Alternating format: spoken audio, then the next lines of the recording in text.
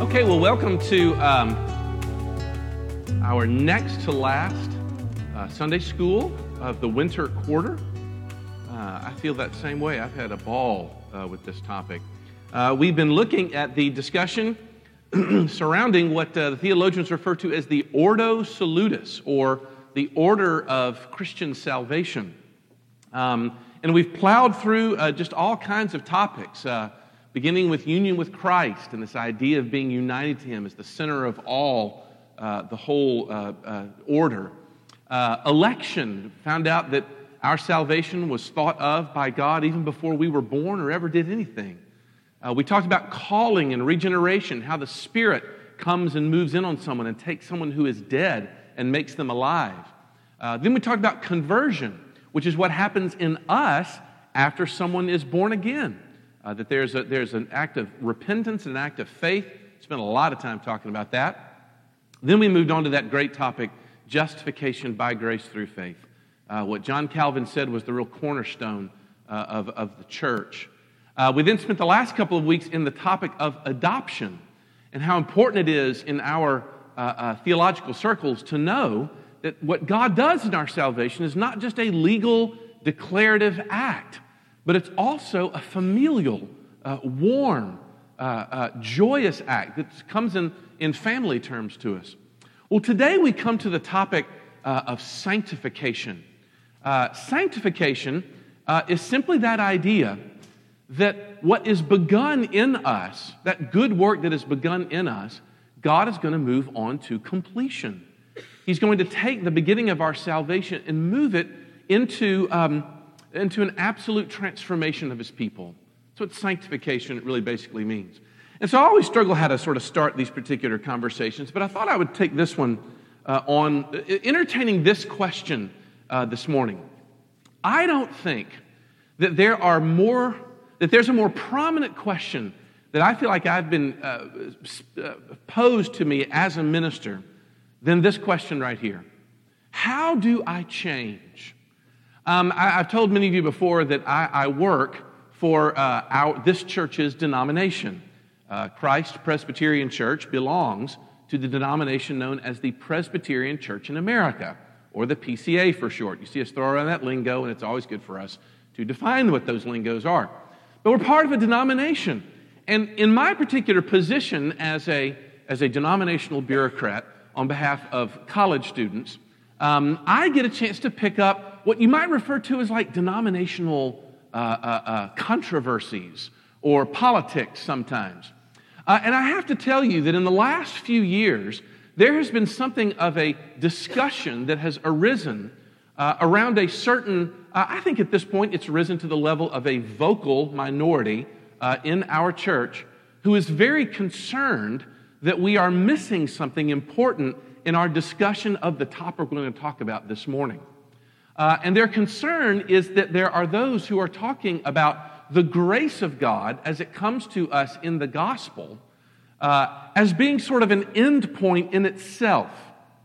And that it is possible for someone to have had an experience of God's grace working in them in some respect, but there not really be any transformation of life after that fact. Does that make sense? What's interesting is this topic came up when I was in college in the late 1980s. In the 1980s, there was a guy named John MacArthur who published a book that at the time was hugely controversial called The Gospel According to Jesus. And it basically centered around this very question. Can someone have Jesus as their Savior, to speak in the common parlance, but not have Jesus as their Lord, or maybe make Jesus Lord of their life sometime later on in their Christian life? People talk this way. Well, I became a Christian and asked Jesus in my heart when I was in the third grade with my mom and dad. But it really wasn't until college when I made Him the Lord of my heart, made Him the Lord of my life.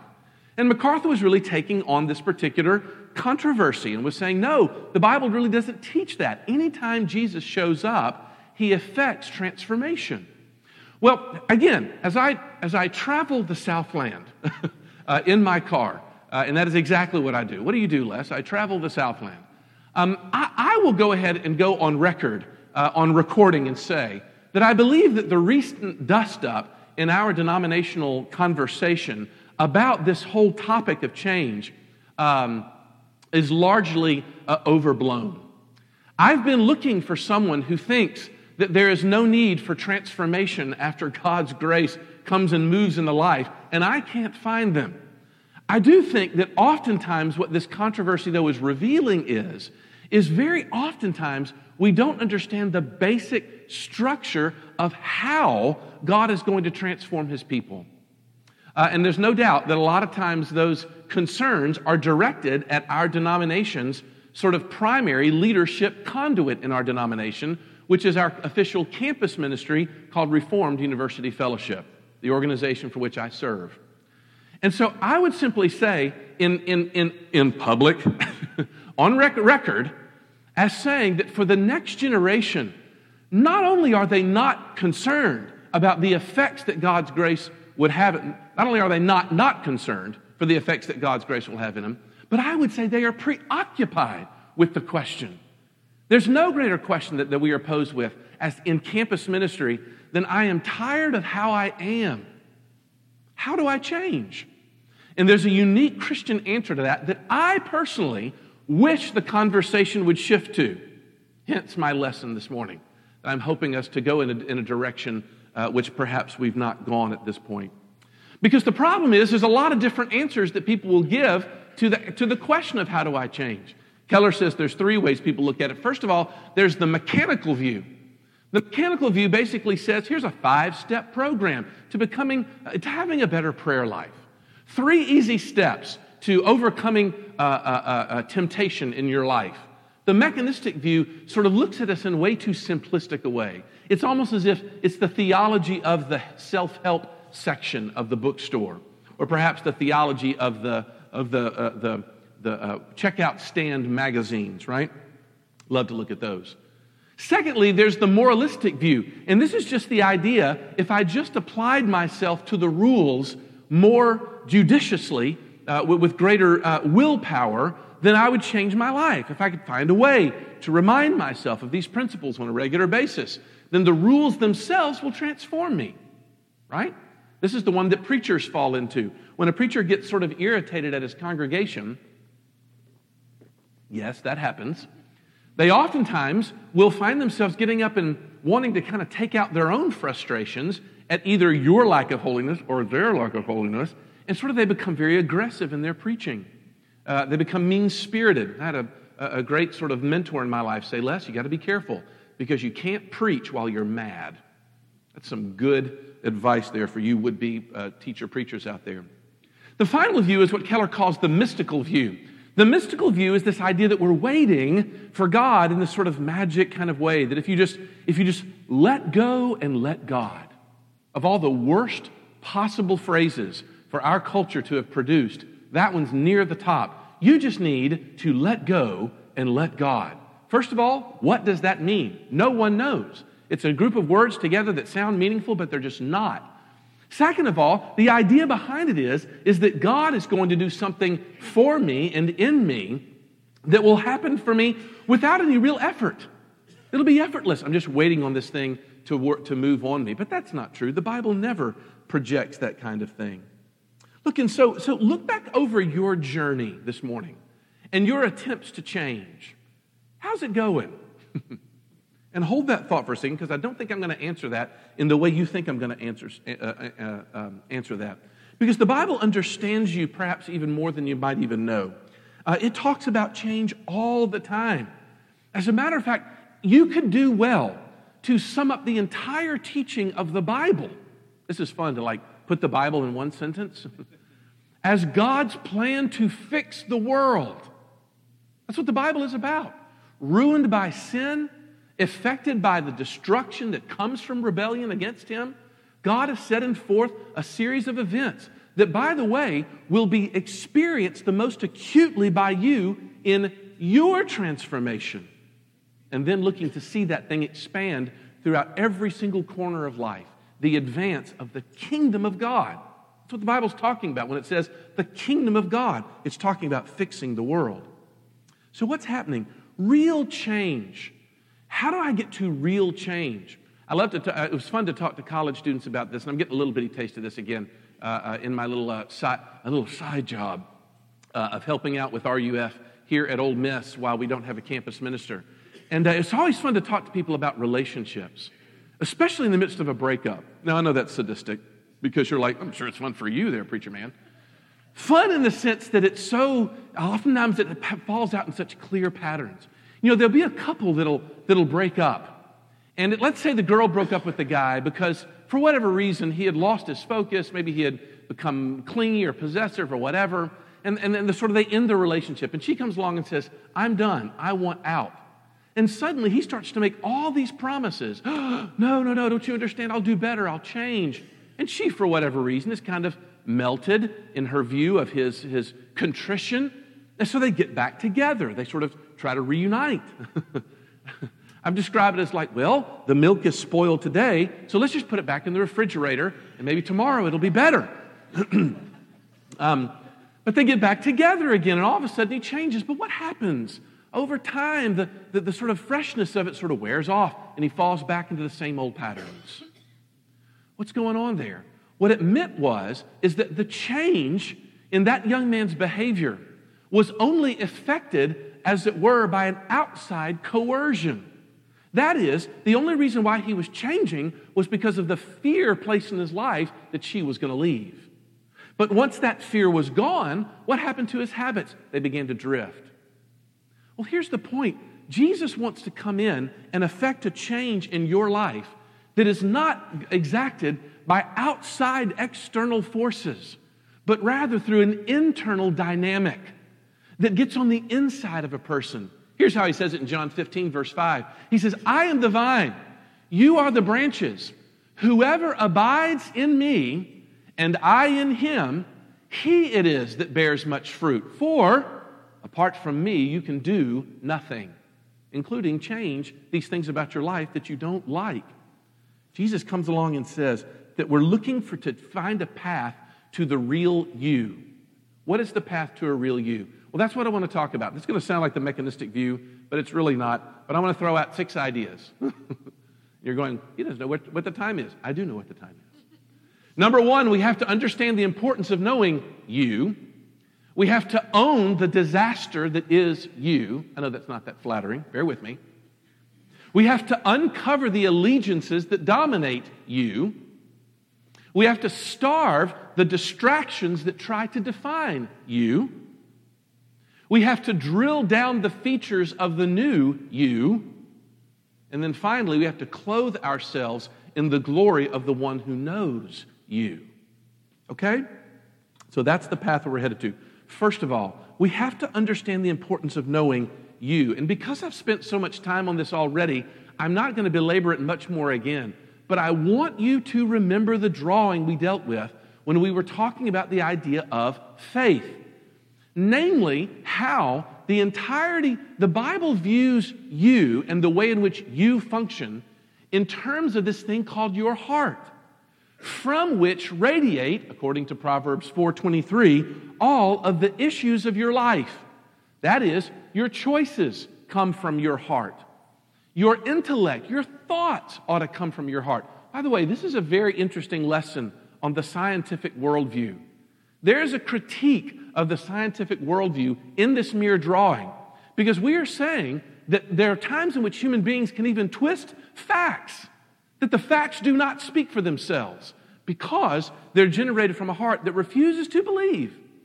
Yesterday, my wife and I sort of stumbled across a biography, sort of a little documentary on Warren Buffett, one of the richest men alive today.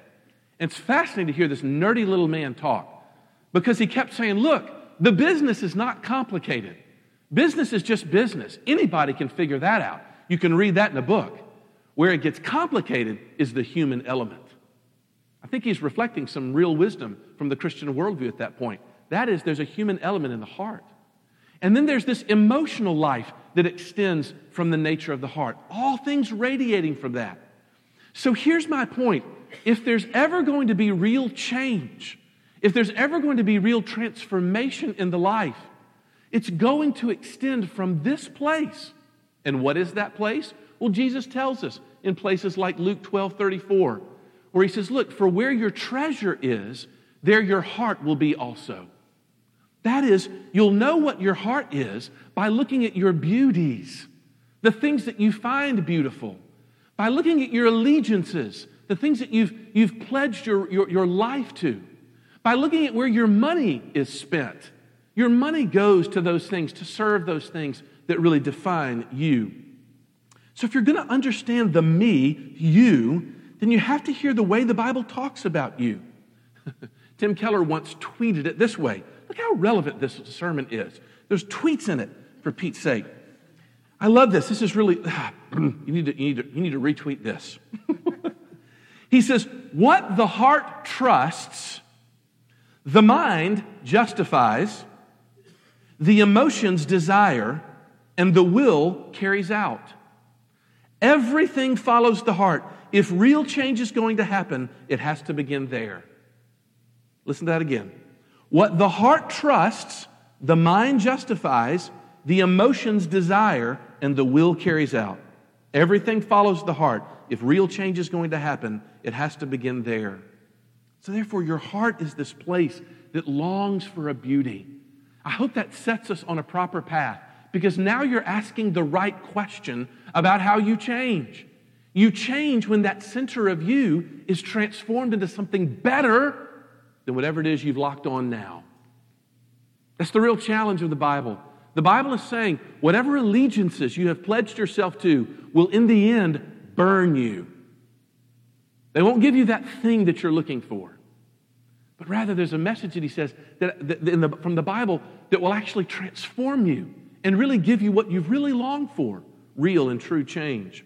We could talk about Proverbs 4:23 and for above all else, guard your heart, for from it flows all of the issues of life. We could spend some time talking about Ephesians 1:18, that Paul prays that our heart will be enlightened so that we may know the hope that God has called us to. We find that even our emotional life in Romans 9:2, when Paul says that he has great anguish in his heart for his unbelieving fellow Jews. And finally, Romans 6:27, he says that he's thankful that his readers have been obedient from the heart. By the way, that's the whole discussion of the book of Romans, by the way, as we know, since we just got finished studying it. Remember how Kurt talked about the obedience of faith? And that the whole book of Romans is bookended by that object? In other words, the question of obedience is not on the table in the book of Romans. It's a peculiar kind of obedience. That is, the obedience of faith. The obedience that comes from faith, which is a completely different kind of obedience that people are used to hearing about. What does he mean? It means he had a theology of the heart. Okay, so understanding you is the big first aspect. But number two, we have to own the disaster of you. You see that guy? He thinks he's a disaster. That's why he's sitting in the corner. Come on, that's a little funnier than that. Bear with me here. Look, I want you to imagine a doctor who continues to prescribe medication to someone for a patient who suffers an ailment. But with every visit, the patient refuses to take the medicine. Why? Because the patient's not convinced that they need it. Ever got along with somebody like that? I don't know. It just seemed like I would love to be a doctor sometime. That's completely false. I would not love to be a doctor. I'm just parched this morning. But I can only imagine how frustrating it must be for a doctor if someone walks up and it's like, I don't know, those pills, I don't know, they just look like they were a little too powerful for me. And as a doctor, you're like, well, I'm so glad I've got this 8-year degree up here on the wall that says otherwise, but hey, that's cool. Knock yourself out there, opinion boy. It's kind of like the way people who have masters of divinity listen to you when you say, well, you know what, I just don't like to think about God that way. Well, good for you. I appreciate that little insight into your character. But that's silly. I mean, a guy looks and says, I'm a doctor. You know, I've actually been to medical school. I see the point here. If the patient is not convinced that they need the remedy to the problem, then they're not going to take the medicine, right? And so before any kind of healing can take place, an owning has to take place. You have to own something. And so John Newton, the author of the hymn Amazing Grace, spoke in a letter that he one time of his life before he was a Christian, where he was an English slave trader. Actually, before his conversion, was in the English slave trade. And at one point, he makes this little line about his pre-conversion days. And he said, custom and example and interest had blinded my eyes. Think about that for a second. Custom. Well, this is how I've always done it. Example. Well, see those people over there, they're doing it too. Interest. This is just who I am. You're going to have to live with it. Those things, Newton said, on the other side of his conversation, had blinded him. By the way, those things can blind a church too, by the way. Custom, example, and interest. This is the way we've always done it. Example. Well, this is the way you know who is doing it. And interest. Well, that's just not what we're into. It can blind church, even, by the way. Small little throw in there. No, but actually the Bible says that if you begin to look at yourself through God's point of view, you get descriptions like this in Romans 3. No one is righteous. No, not one. No one understands. No one seeks God. All have turned aside. Together they have become worthless.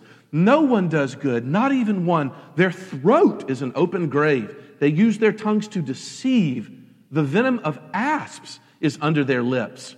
Their mouth is full of curses and bitterness. Their feet are swift to shed blood. In their paths are ruin and misery. And the way of peace they have not known. There is no fear of God before their eyes.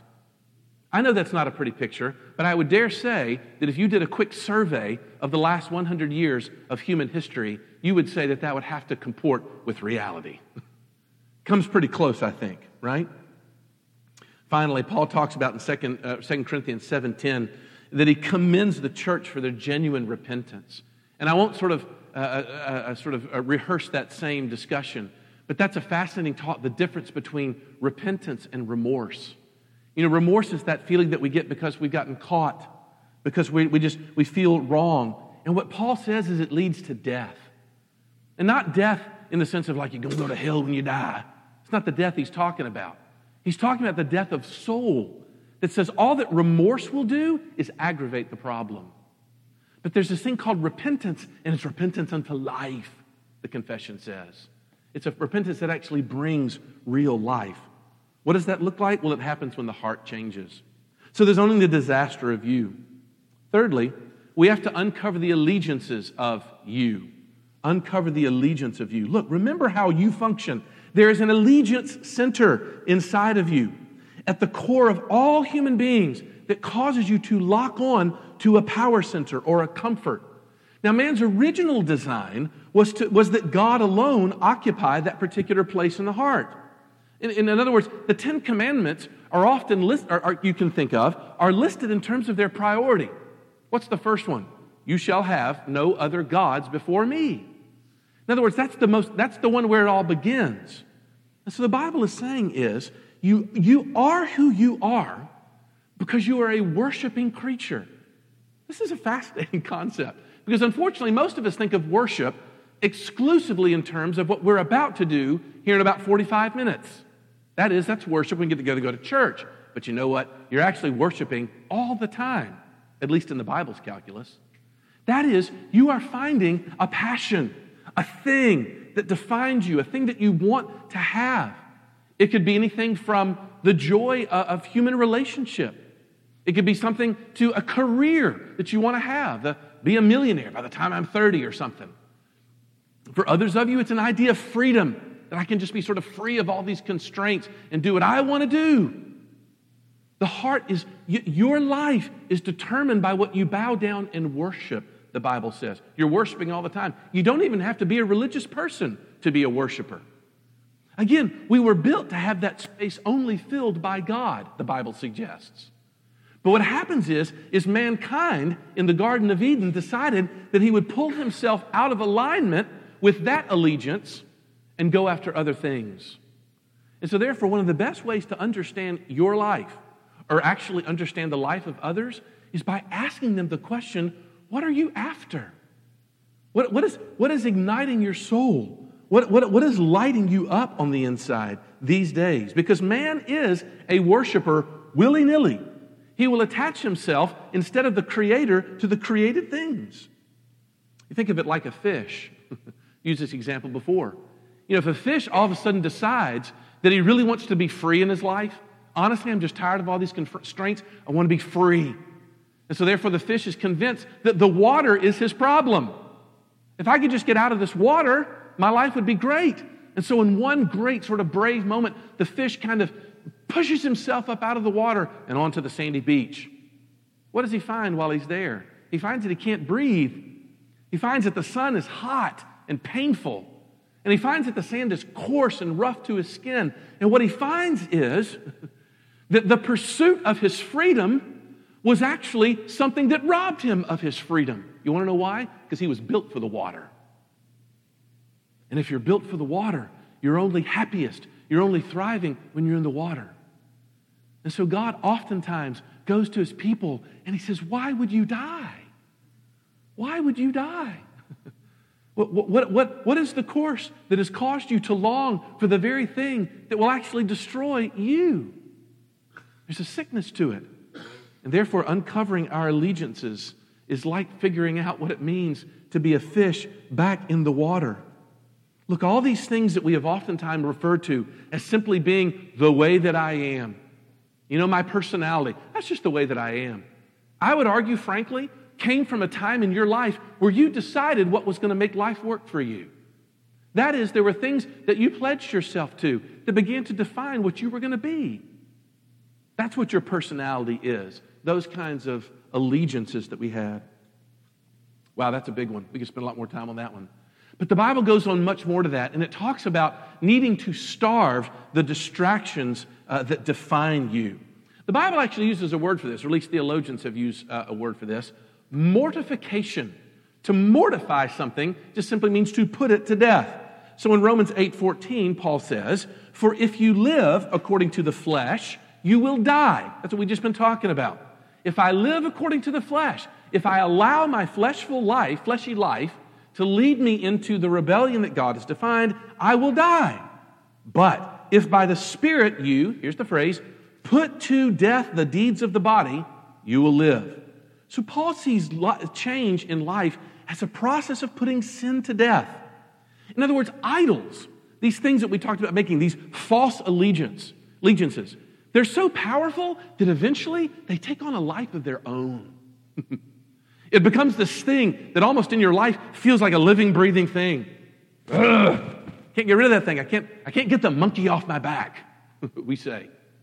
What does it feel like? It's got its own allegiance. And so the Bible says, you're right. It does take on a life of its own, okay? So kill it. Violent metaphors going on this morning, so bear with me. Look, this is a huge deal here. Brian Habig, my very good friend who's pastor of Downtown Presbyterian Church in Greenville, South Carolina, has a great sermon on Romans 6, where he basically makes this little quick point. He says, look, narrative drives lifestyle. That's his little operative phrase. And what he means is that the story that you're believing about yourself in any given moment is the key to explaining why you do what you do. Therefore, to talk about change means that you have to alter the storyline of your life. And so when you struggle with sin, he says, are you a new me who is doing the fighting? Or are you the old me who you're frantically trying to overcome? He says this is absolutely fundamental to any success of mortifying sin. To say, am I the new me who is trying to wrestle against this? Or am I still the old me trying to get out from under this? Let me put it this way. We love to give these little pithy phrases. Are you struggling to be free from sin? Or are you free to struggle with sin?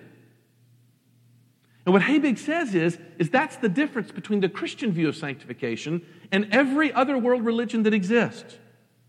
Change in the Bible's estimation is so certain because God talks about in certain places stuff that has already happened. This is crazy. 1 Corinthians 6:11 says this, but you were washed. Listen to this. You were sanctified. You were justified in the name of the Lord Jesus Christ and by the Spirit of your God. Did you notice the verbs there? You were washed. You were sanctified. What is Paul saying? He's saying that I need you to learn how to talk about the new you. And your transformation is so certain that I'm even going to describe your efforts towards holiness as if it's in the past tense.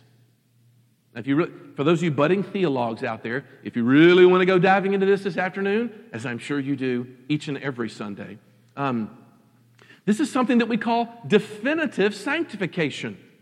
That is, there is a sense in which all sanctification is progressive. It goes along over time, right? But there's another sense in which the Bible talks of it as being definitive, as having happened in a point in time. Look for a guy named John Murray to unpack this in a beautiful way. But what does it mean? How can I have already been sanctified, Les? Because this was a bad week for me. I didn't have such a good month. How can they talk about me as already being sanctified? Because the Bible understands you. Because it's given you a new you. And Paul says, look, now you can sort of talk about that as being killed. He'll even look and say that when Jesus died on the cross, you were crucified with him. At least your flesh was. That is, the old me died then. I've got a brand new story. It used to be that I was simply just sort of scratching and clawing and sort of wrestling at it, hoping that maybe I'll get holy enough to feel like God likes me. I feel like anybody struggle towards sanctification? But Paul says you're not going to succeed that way. What you have to do is to reckon yourselves dead unto sin, but alive to God in Christ Jesus. There's the union with Christ discussion. So how do we do that? Very simply. The best way to kill something is to stop feeding it. You want to murder your plants in your house? Just stop watering it. Something that we sometimes do in our house all the time. Just there's homicide. Goes on in the Newsom household sometimes. Plant homicide. Because here's the deal. If my heart is what it is, then it means that those allegiances have got to be displaced. But the best way to displace one allegiance is to bring something more beautiful beside it. This is what Thomas Chalmers, the old Scottish theologian, said in his little essay, The Expulsive Power of a New Affection. By the way, that's John Owen over there on the right. That's not Thomas Chalmers. I apologize. John Owen wrote a book called the Mortification of Sin, an illustration that belonged earlier on in this particular point, and I forgot it, so bear with me. Thomas Chalmers is not the character there, but you could pretend it was him. I'm sure they all looked alike back then.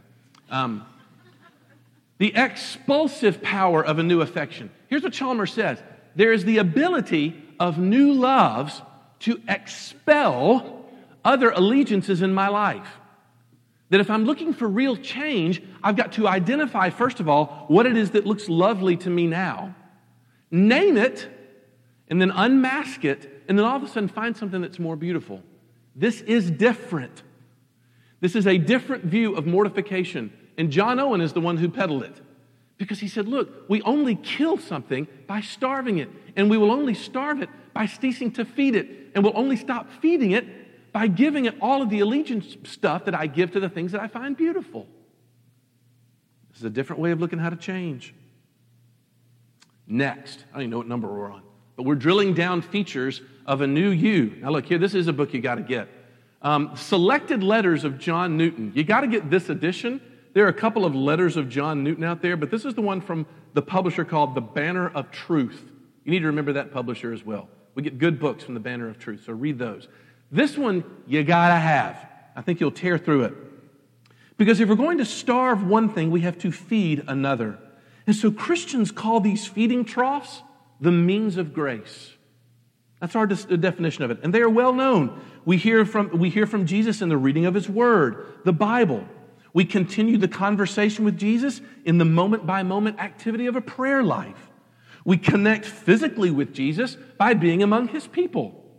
Guess what? Coming here this morning is a means of grace. There's something that comes here, even in this particular place. In other words, these aren't much of a mystery.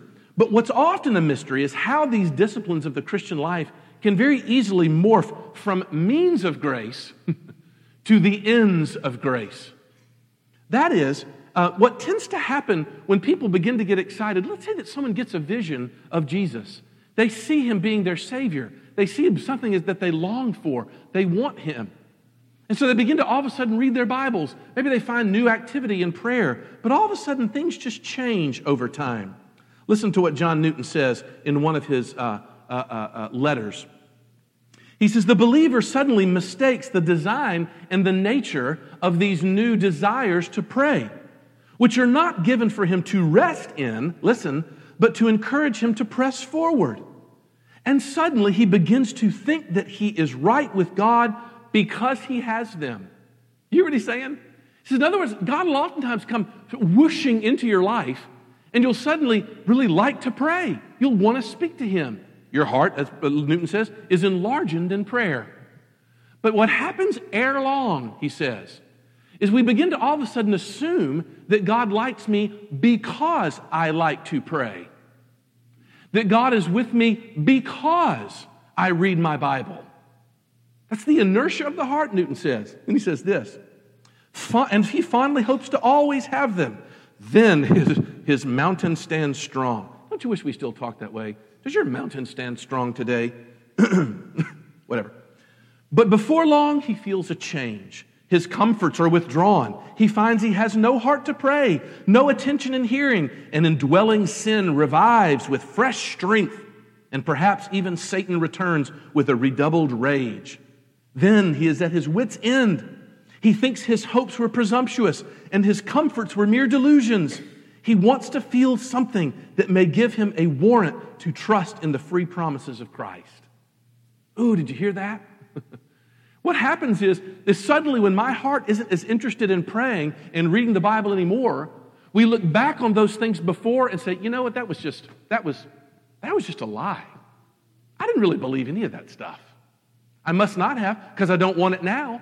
And if I don't want it now, then it must be that God has walked away from me. As a matter of fact, I don't think I ever was. I really never was a Christian. I never believed any of this. Isn't that fascinating?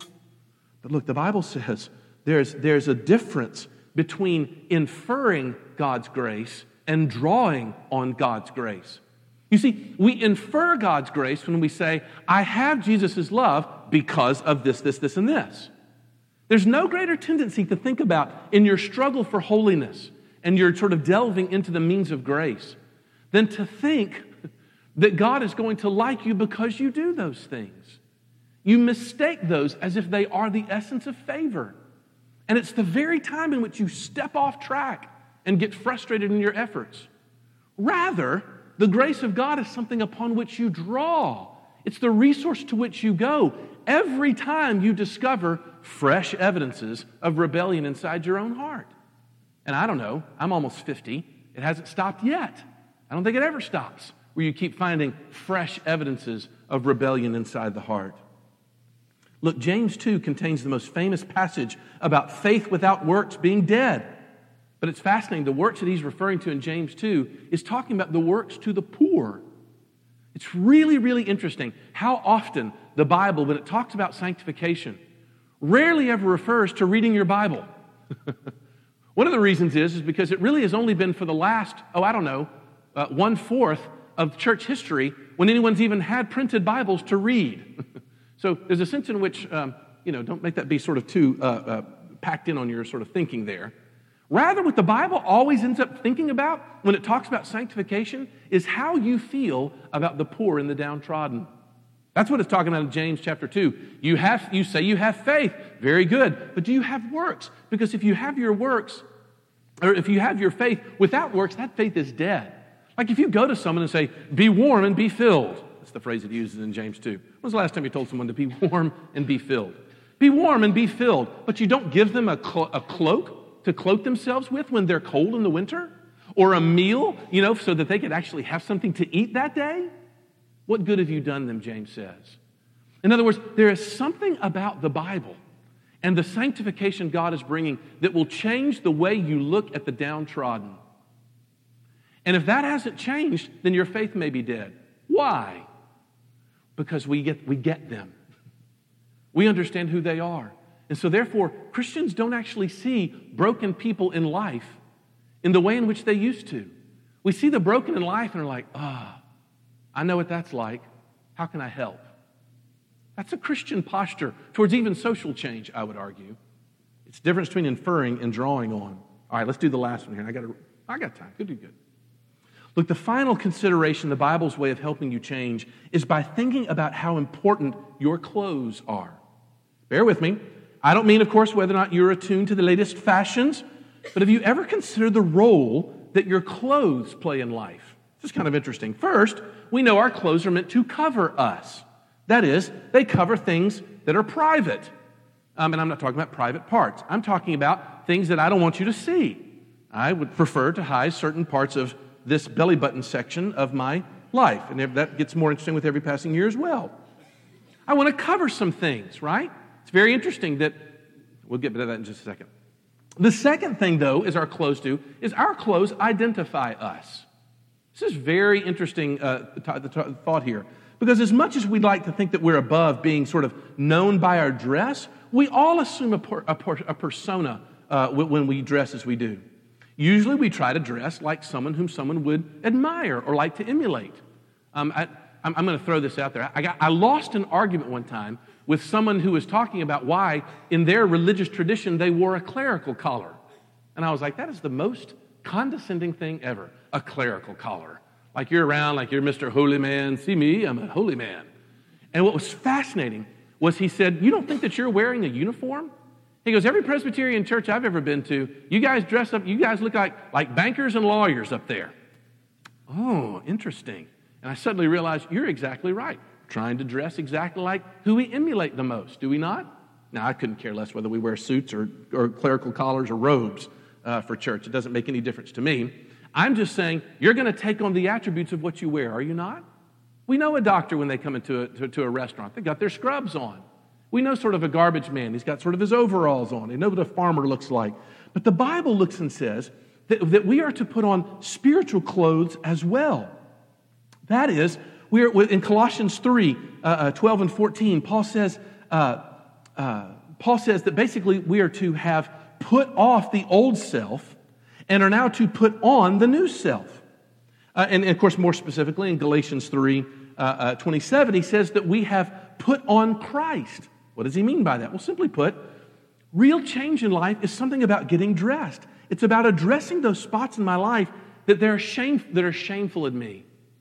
You see, that's what shame does. It's very interesting that the very first effect of sin that our first parents noticed was that they were naked. Isn't that fascinating? Of all the very first effects that happened to them, they saw that they were naked. And that theme of nakedness is traced throughout the Bible as being the theme of shame. Nakedness was always a place of shamefulness. And so therefore, I choose coverings that are so inadequate. Like Adam and Eve reaching for fig leaves, trying to cover, trying to fix sort of the shameful things that they have on the inside of them. But becoming a Christian means that I'm looking to Jesus to cover those shameful places underneath the blood of his cross. I clothe myself in him. And so therefore, I'm also clothing myself in Jesus' identity as well. Jesus didn't just die for my sins on the cross. He died for my whole being, for all of the things that I go to think that they define me. And so change means putting an end to defining myself by the world standard and putting on Jesus to be the primary characteristic in life. I love watching sort of people that are interviewed at that are actors. And I'm oftentimes amazed at what actors can do. But I think that anybody in the acting profession will tell you that there really can be a powerful transformation that takes you over when you get into costume. You know? Just something about when I'm sure that Johnny Barrett would school us all for all of his Halloween costumes. Like there's just something that takes you over when you suddenly put on this costume that looks like you're in a cage with the gorilla. You know, you remember this pic? What 5-6 years ago, Johnny? That was so brilliant. Suddenly, it's just hilarious, and suddenly you're hilarious. Even if when you're in a suit all day, you're not hilarious. You just are after that. Why? Because our costumes that they end up helping us come out. Well, what are you dressing in? You know, walking through a clothing store, isn't it perfectly natural to wonder which outfit will make you attractive to others? I had a great conversation this week with someone who has aspirations to be a part of the fashion industry. Now, you may condescend to that and say to yourself, oh, what a vapid sort of industry to be a part of. I mean, how base that really is. But, you know, it very well may be that appealing to someone's desire to be lovely might very well just be a memory trace. That we were created as human beings to be lovely to someone. I think, obviously, women are a little more in touch with this desire than anybody, than the men are. but that desire to be alluring, that desire to be the one who catches someone's eye. Isn't that powerful? And it very well might be that that is something that actually is God-given, that it's a desire given to us by God to be lovely, which is why when he begins to speak of us in that day, you know what the primary description in Revelation is of you in heaven? Is you will be clothed in perfectly white robes. That one day, at last, to be lovely, both inside and out. She's pretty on the inside, right? No, inside and out. That what we all long for. And when that happens, suddenly we begin to dress and change. My hope and my joy and my glory changes when I see how he has dressed me. Change and dressing. All right, so I left 4 minutes for questions. I know that was like water from a fire hydrant. I realize that. Felt like that to me as well, but yes, there we go. Any questions or thoughts or helpful addendums? Sorry, I've just been dry as a bone this morning. That's right. And that battle never stops. I mean, this is the thing that the Bible says. Let's say Philippians 2, 13 and 14, 11 and 12, 12 and 13, where Paul says, look, here's what I want you to do with this information. He just got finished talking about how Jesus served us in his submission to God and what he did on the cross. And then he says, so look, now what I want you to do is I want you to work out your salvation with fear and trembling. That is, there's effort to be extended in the Christian life. And it's not only effort, but it's effort that is done with fear and trembling, with great awe. Extraordinary effort. But then the very next verse he says, for it is God who works both to will and to do according to his good pleasure. I used to love to read these verses to students because they would look at it and be like, never seen two verses contradict themselves so close together. Who's working? Is it that I work or is it that God works? And of course you have the answer saying, it's both. Now, it's not both in the sense of the way in which we oftentimes think of it, like me and Jesus, arm in arm, walking through life together. That's not what it means. That is, nor is it like he does half and I do. You know, Jesus will meet you halfway. I've heard preachers say that. I love to turn on like the country stations when I'm driving around at night and find some country preacher that's preaching. I hear this all the time. Jesus is going to meet you halfway, but you got to extend some effort. And I'll be like, I don't think that's what Philippians 2 is talking about. Because notice the connector word. Work out your salvation with fear and trembling, not and, not but for, or because. That is, it's not I work and God works. It's not I work but God works. It's I work because he is working. That is, when I begin to live in the light of his work, then my work suddenly takes on real meaning and actually has real effectiveness. I'm not sure if that's what you were asking, but that led to an interesting point. It's a good point. Yes, Susan. Yeah, the question was, let's say that I find myself helping someone or that I'm desperate for change myself. What does that mean this afternoon? I'll tell you where I was going this morning with it. What I wanted this morning to see change, when we think about how we change, is to change what I think my target is. Because it's very easy to simply get preoccupied with the behavior. I was speaking with a therapist one time who specializes in dealing with people with sex addiction. That is, addictions to pornography, addictions to illicit relationships, whatever else. And I asked him, I said, look, what do you consider in the therapeutic room job one? For someone who comes to you completely awash in unredeemable sexual sin. And he didn't stop and be like, ooh, that's a tough one. He didn't hesitate for a second. He goes, oh, that's easy. I have to convince them that that thing in their life is not the most interesting thing about them. Isn't this fascinating? He said, because what happens, especially with sexual sin, is it comes with such a boatload of shame with it, that it sets up residency in the center of the life, and suddenly everything that is done in life is done in reference to that thing. And he said, I have to dethrone that. And sometimes it looks like to people that I'm actually downplaying and minimizing what they're doing. And I think this is fascinating. He says, but I'm doing just the opposite. I'm trying to actually set it aside so it's not so gargantuan in the life. I find that fascinating because so oftentimes when we see problems in the lives of others and we wish those problems would change, we go strictly into behavior modification and we start to pound the issue. And you know what we do? We're making it worse. Because all we're doing is causing that thing to become larger and larger and larger in the life. And what Jesus is saying is, if you hold me up before men, I will draw all men to myself. That's different to me. If somebody this afternoon got that one little notion, I think it'd be a great first step. Let me pray for us. We're out of time. Let's pray. Lord Jesus, then help us to change. Lord, we believe. Help our unbelief. We see you, but we don't see you. We have known you, but we don't know you. All of those things are true, even in this moment right here. But we may not like where we are. We may not like who we've become. But we still want to see you. We want to know that the same gospel that saved us is the same gospel that's going to transform us. We want to believe that we didn't get saved by one idea, but then move on to the more advanced stuff. But that the gospel still continues to be true. Lord Jesus, would you help us this morning remember that, to relish it, to sort of swim in it, to get a taste of it, to feed upon it, to clothe ourselves in it.